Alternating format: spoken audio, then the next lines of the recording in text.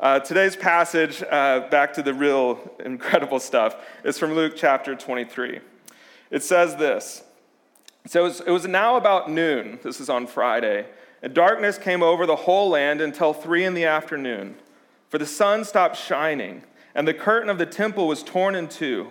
And Jesus called out with a loud voice, "Father, into your hands I commit my spirit." And when he had said this, he breathed his last. The centurion, seeing what happened, praised God and said, "Surely this was a righteous man." When all the people who had gathered to witness this sight saw what took place, they beat their breasts and they went away. But all those who knew him, including the women who had followed him from Galilee, stood at a distance watching these things. Now there was a man named Joseph, a member of the council, a good and upright man who had not consented to their decisions and action.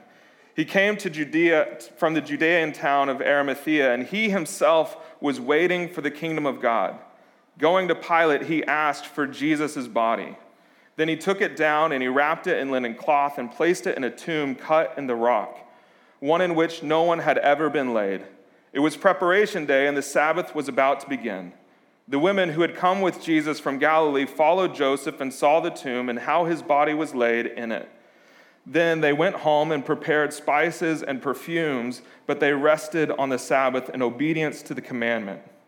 And then on the first day of the week, very early in the morning, the women took the spices they had prepared and went to the tomb.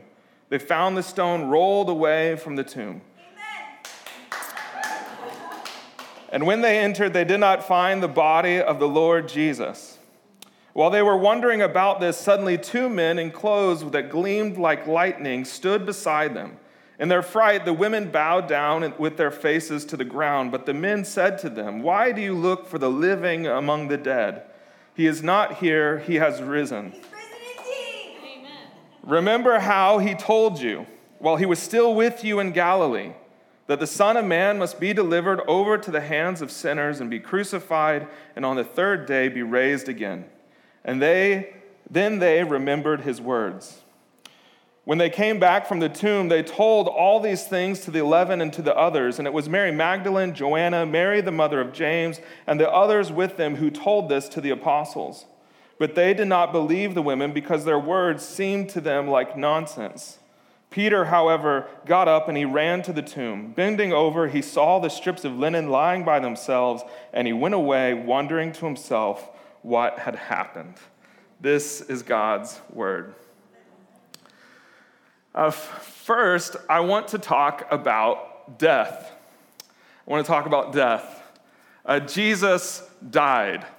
He died on a dusty hillside on the outside of town, in the area where they just sort of piled up trash year after year, generation after generation, and on a Friday afternoon, he died. We might imagine huge crowds of people that came, like masses of people to watch either in victory or in grief as he was killed and as he died. But what we find is actually it was just kind of a couple handfuls of people and witnesses, most of the dearest people kind of far off, and a few soldiers and a few other people who were dying who were there. And he by the time he cried his last cry and said his last words, it seems like his 15 minutes of fame were completely over. The city kind of went back and moved back into the preparation for this big festival, the Passover, this amazing gathering of people. They were busy at the marketplace buying ingredients for their big meal that they were going to have while Jesus was out there on the outside of the city crying out. They were going through their checklists for the Sabbath to make sure they weren't going to be doing any more work for 24 hours. They were moving on. The excitement of Jesus' presence in the city, and then his trial, and then his conviction and his torture and his murder, the excitement around all of that had waned substantially. The crowds really disappeared, and Jesus died in obscurity. He was forgotten. By his enemies, they had walked away long before he even breathed his last. We're done with that person. Let's move on. He was forgotten by the Roman Empire. When they send a person carrying a cross, they know that's it. We're done with that thing. We're done with that whole mess. By many of his admirers, he was even forgotten too. He was yesterday's trending topic, I guess. Jesus was on the cross for hours. He was tortured through the night. He carried his own grave marker on his back that said King of the Jews. He was rushed into midnight courtrooms. He was betrayed. He was killed. Breathe in and out, just for fun, like a yoga class. You know, that's what Jesus was doing. That's what his body was doing as it began to shut down. That's what you'll be doing when your body shuts down also. You know, your nose and your mouth, it inhales oxygen, right? And then it goes into your blood system, and your heart pumps that oxygen to every organ, every muscle in your body. The breathing makes you alive.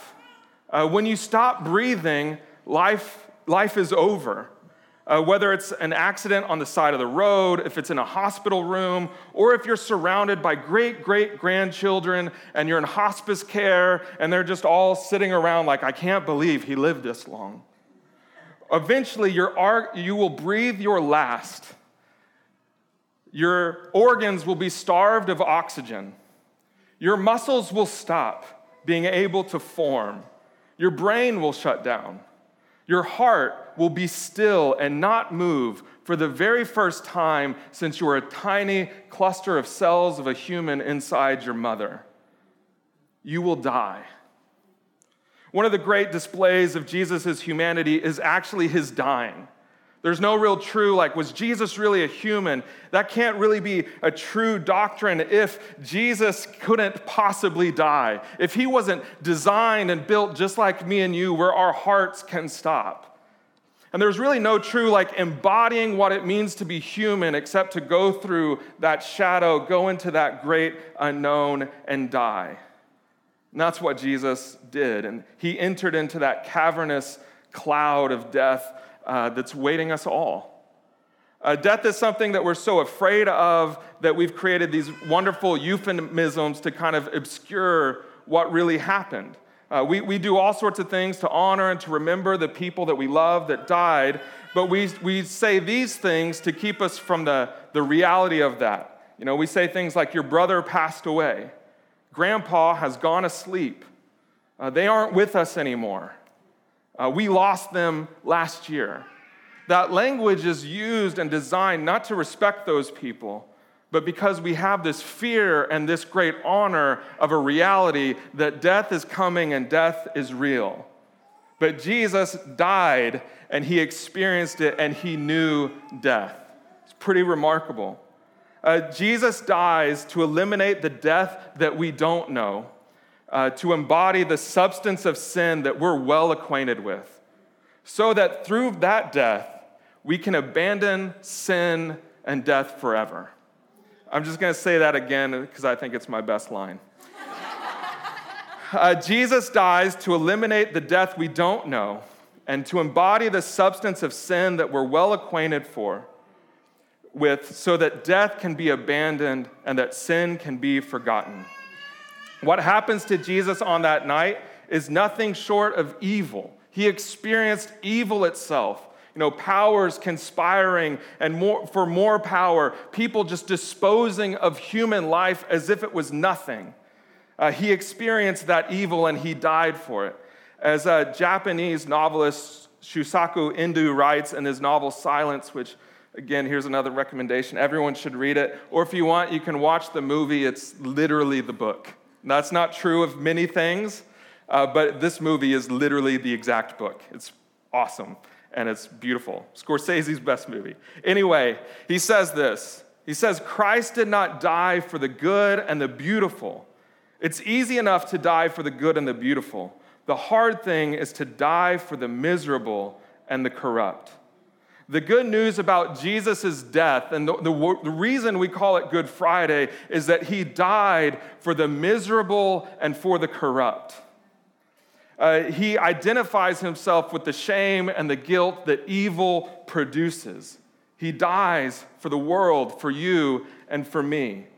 The shame of evil and guilt is those deep wounds that have been done by other people to you.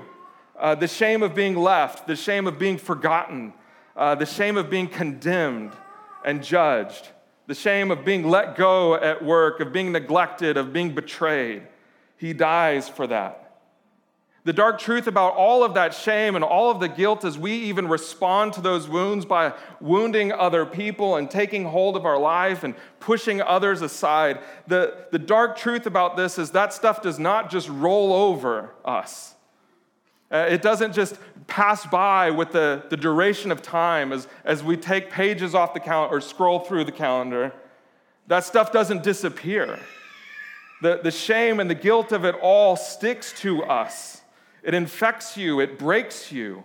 The weight of it, the stain of it, it's all so overwhelming.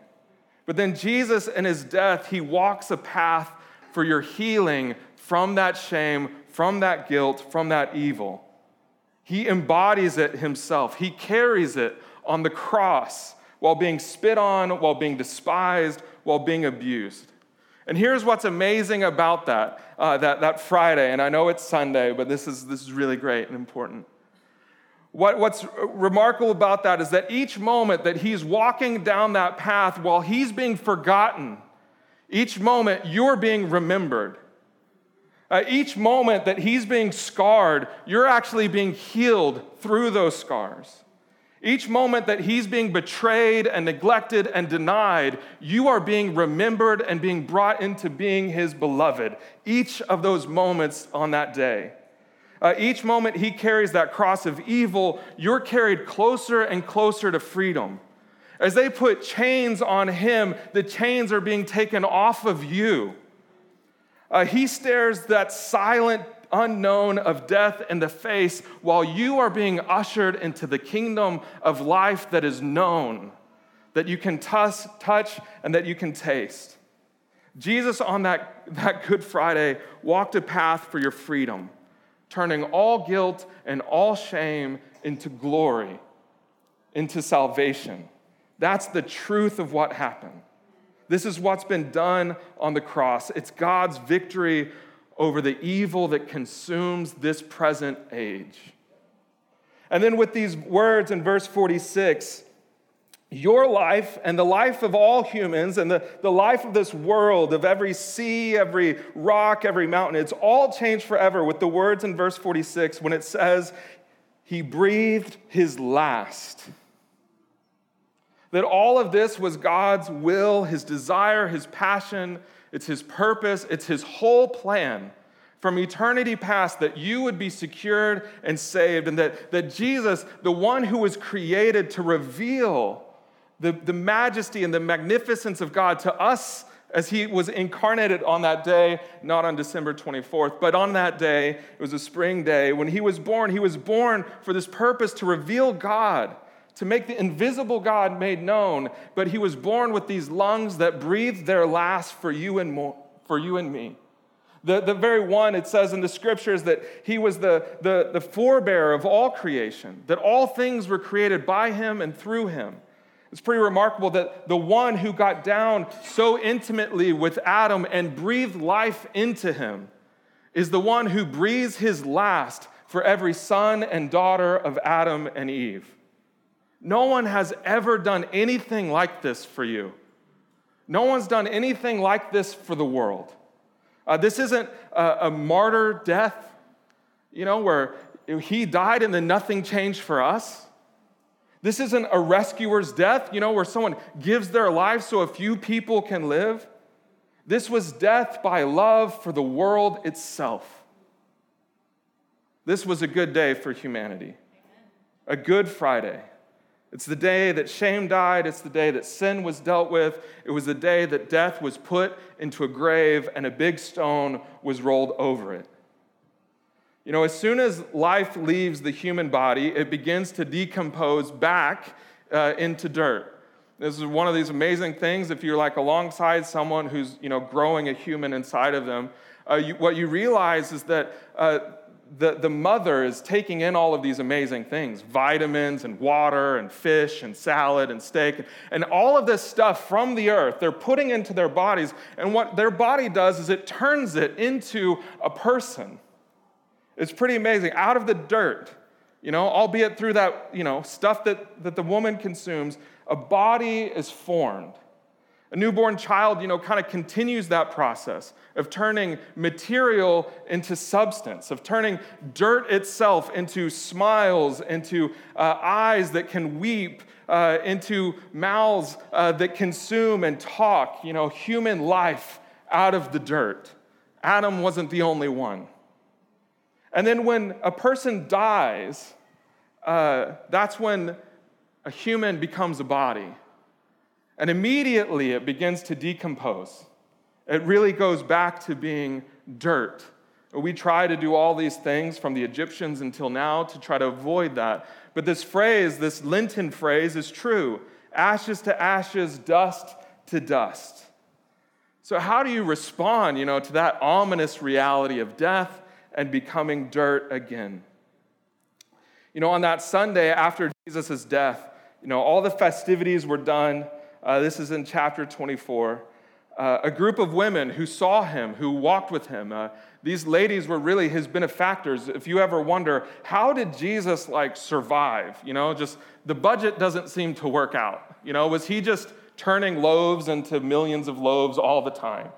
It was actually primarily these women and a few of his friends who paid for that whole ministry to happen. They were the benefactors of Jesus, and they watched him from Galilee. They walked with him. They were marked by him, transformed by him. They watched him die. They watched him get buried. And then on that Sunday morning, they walked to the tomb.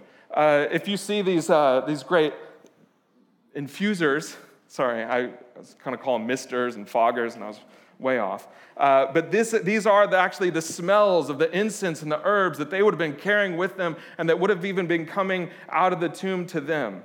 And they went to that place with all the supplies to deal with the remains of life, the customs. They were going to perform all of those on this body that's being decomposed. Their names were Mary Magdalene, Joanna, Mary, mother of James, Salome, and likely many others. And they were looking for Jesus as a body. They were going to remember and give honor to life, stuff that we do all the time. They were going to go pretty up some of the pain and the agony of that day. They were going to preserve his memory or what could be left of it. They were going to kind of honor the impact that he had on them and their lives. And I think that's a real familiar approach that I take with pain and suffering and death. I try to make the most out of the broken things, pretty it up with better shoes and better glasses, or try to ease that pain. It's something that's lost, something that's been taken away from me so neatly. I just try to deal with that. I don't look for the resurrection of people. I don't know if you do. When that relationship is broken beyond all repair, when you've wronged someone so deeply you think there's no way back, you're not thinking, well, that'll just be better and whole. What you do is you think, how can I find the silver lining? How can I honor what happened? How can I process it? And there's a lot of great processing that happens. But we don't expect things to be raised back to life, because that's not the way things are supposed to work. The dead things stay dead, and we just cope with the fallout of that. We try to find good stories to remember, comfortable experiences to make us feel good. We try to be better next time and have this purpose and meaning of, I'll never let that pain happen again. But then these messengers of light, they come to them and they say, why are you looking for the living among the dead? He isn't here. It's amazing. They come to them. It seems like you think you're coming here to cope with the reality of death. But that's not what you're coming here to look for. You're coming here looking for life. See, I think that the situation that we find ourselves in through all of life apart from Jesus is we're always constantly looking to memories and into the past, trying to find some comfort and some meaning. But what we're really looking for, these messengers of light are telling us, what we're really looking for, and the only thing that will be good enough is Jesus. What are we looking for when we're going to all of that comfort and we're eating that macaroni and cheese and the ice cream and we're looking for people to do things with our buddies or for us to do things with that comfort? What are we actually looking for? The messengers of light tell us we're looking for the living God. We're looking for Jesus in a way that those things could never compare. You know, what are we looking for when we've got all this purpose and we say to ourselves, I'm going to take this pain and I'm going to be better for it, stronger for it. I'm going to really accomplish something with my life now that I've experienced all of this pain and betrayal. What are we actually looking for? We're looking for the hope that can only come through Jesus. The angels tell these women what we're all in need of as we face sin and death and evil. We're looking for Jesus. We're searching for that hope, and that hope only. And we won't find that hope in the tombs. We won't find it in the past. We won't find it in any of these other things. And then the angels utter these words that ring out for all of eternity. He is risen. He's risen indeed. Come on. He's risen indeed. Jesus' resurrection from the dead, it defies all the expectations that we have for the order of all things. He breaks the human cycle of destruction that we're just used to, that we just accept as if that is the way. But Jesus is saying, no, the way is actually of eternal, physical, embodied worship and life. That's what you were made for. We weren't made to decompose. We weren't made to go back to dirt. We were made for the living. It's amazing, this claim of Christianity is that for Jesus, death didn't stick. And because of it, it doesn't stick to us either. Death couldn't win. Death couldn't overcome him. That for Jesus, his cells, his muscles, his lungs, his body were all brought back into full life. The lungs that were pierced are breathing again. This is the truth that you can't have Christianity without. It's the audacious claim that no other religion in this world would even dare to make, which is that Jesus isn't today compost. Jesus is the King. Christ is risen. He's risen indeed. Good, you guys got it? Christ is risen. He is risen indeed. Life is victorious. Peace reigns. Love is now the law. The good news is the ultimate news. More true than anything you could read online or hear on the radio, that news is the news. That thriving and restoration is imminent. That decay is momentary because he rose from the dead. And I think that often, I would expect you would be like me. That's, you guys know that. That's my obvious assumption all the time, that everyone thinks like me, which is wrong, but it's all I know how to do. So pray for me to get better. But for a long time, I would sit there on Easter Sunday after Easter Sunday, and I would think, but did he really? Did he really rise from the dead? Because if he did, obviously, the rest of all reality has to hang underneath that from the dead. If that's true, then every single thing that we do and all things that come into our life has to be interpreted through there is a God who died and a God who rose. But if he didn't rise, then none of the rest matters, right? Then it's just a good story. I would think about it in terms of like Yelp reviews. It's like, great story, good imagery, a little far-fetched. And I think for me, and I think this is true for all of us, and for even generation back, you could go back hundreds of years ago, 500 years ago, and the same kind of deep doubt and question or even hypothesis keeps coming generation after generation, which is, Jesus didn't rise from the dead, did he? The disciples just made this up. They just came up with a great story. They sold it to the masses. You could even get really cynical. If you read Dan Brown and the Da Vinci Code, that was a long time ago, but you might think, they did all this stuff just to acquire power. They got together. I used to imagine the disciples in a barn in this dark room just sort of saying, all right, we're all going to say that he rose from the dead, and we're going to become really rich. Something like that. And that's really the doubt, and that's even, we go out of this room where people aren't ready to say he's risen indeed, and that's the thought that they have.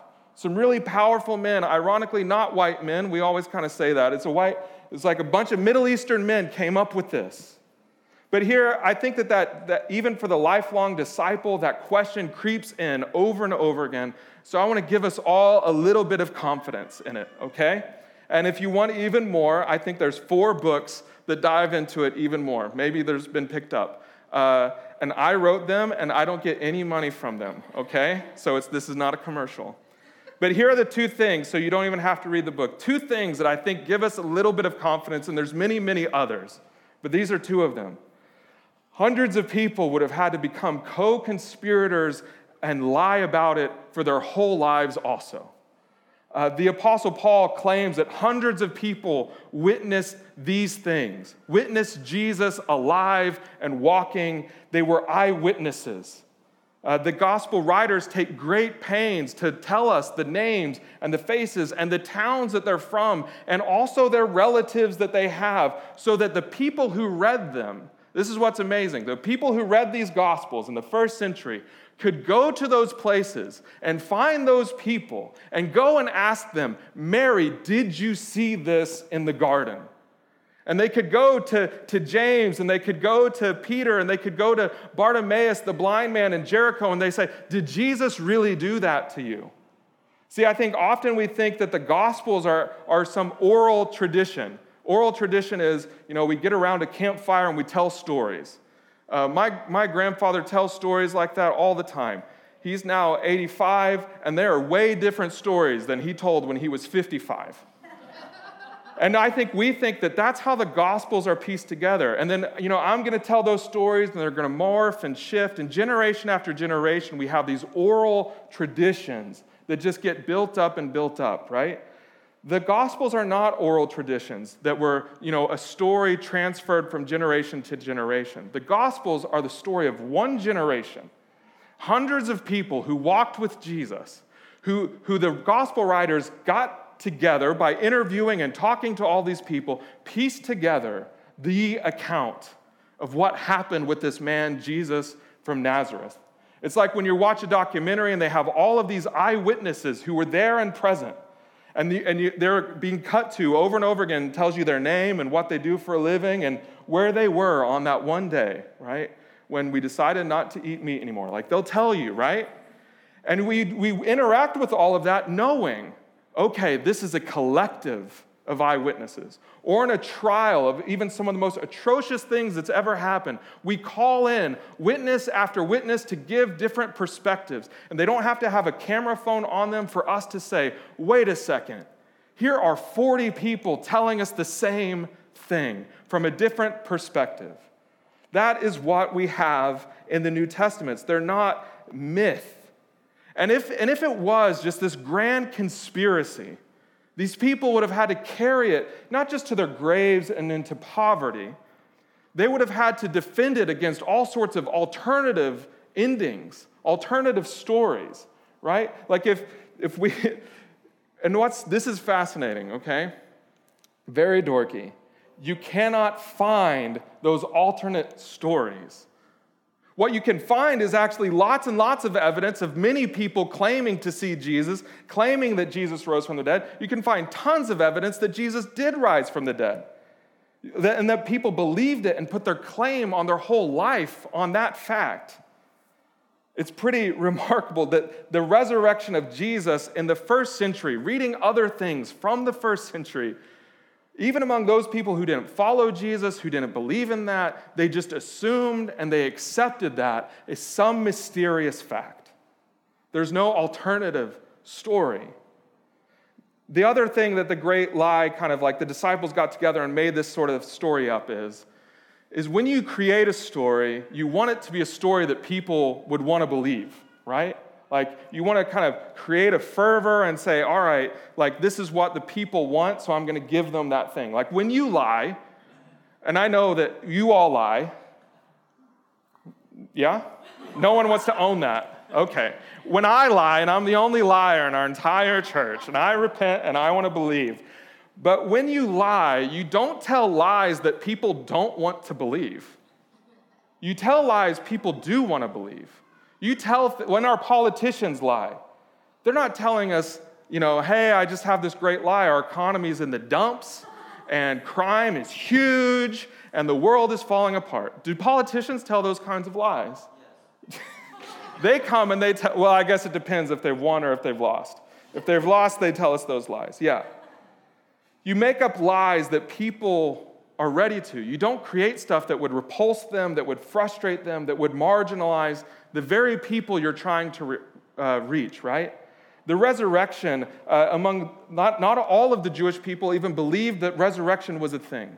But among the people who did believe in resurrection, they believed that what would happen is the Messiah, the King, the promised one would come, and then he would raise up all of their ancestors, Abraham, Isaac, Jacob, Sarah, Rebekah, Leah. They would all be raised back, and then they would have this awesome time together, and they would have the kingdom of God. They did not believe in a Messiah who could die, who would come and who would die, and then rise only themselves. For those people, the very few that even believed resurrection was a thing, they would have thought, well, that is a joke, and it's unacceptable that God would do that and not the rest. And then the much larger audience were the Greeks, who did not believe in resurrection at all. It was the opposite. For them, the greatest aim of any human, and you can see this in their philosophers and their teachers and their leaders, the aim of every human was to escape the body, was to get out of this whole existence, to be free from the constraints of the living. This is why so many of their philosophers killed themselves. That was redemption, that was liberation, was to get out of this whole thing. And therefore, a Messiah who dies and then comes back to life to walk around with us and to live in this world is not just like, that's far-fetched and crazy. It's even deeper than that. That's a curse. He couldn't possibly be the God that we all hope for and long for because he got pushed back into this world. He came back. What a foolish God that is. It reads like a curse mythology, not redemption. And so just to summarize both of those things, and there's many other things that you can look to. You can pick up the book, or I'll give it to you for free. It's all free. If you piece all of that together, you're left then asking a much deeper question. How does a small Jewish sect in an unknown part of the world come up with this story that becomes the central belief of a faith and of communities that transform town after town and city after city to where people's philosophical notions shift not over hundreds of years like we're used to, but over decades? To where at the end of even the first century, and then for sure by the end of the third century, everyone is looking for and longing for life out of death. How does that happen? It happens because Jesus really rose from the dead. People saw him. Christ is risen. He's risen indeed. See, we are not telling the story of a person long ago. We're talking of a person alive today. The one and the only one who defeated death and brought us all back into life. Jesus is the one that we are looking for. The thing that we're searching for. The one that death could not hold. He's the God of the living. And so I say to you, believe. Believe these things. Place your trust and your affection, put your whole devotion solely on Jesus. And what happens when you do? That's my other question I always asked.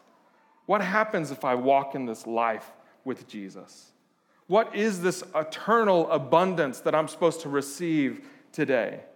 Here's the truth, and this is what's true for us, because we're not just telling the story of Jesus who rose, but we're telling the story of how we have been risen also. You're raised into a deep relationship with God when you believe and trust and commit your life to Him.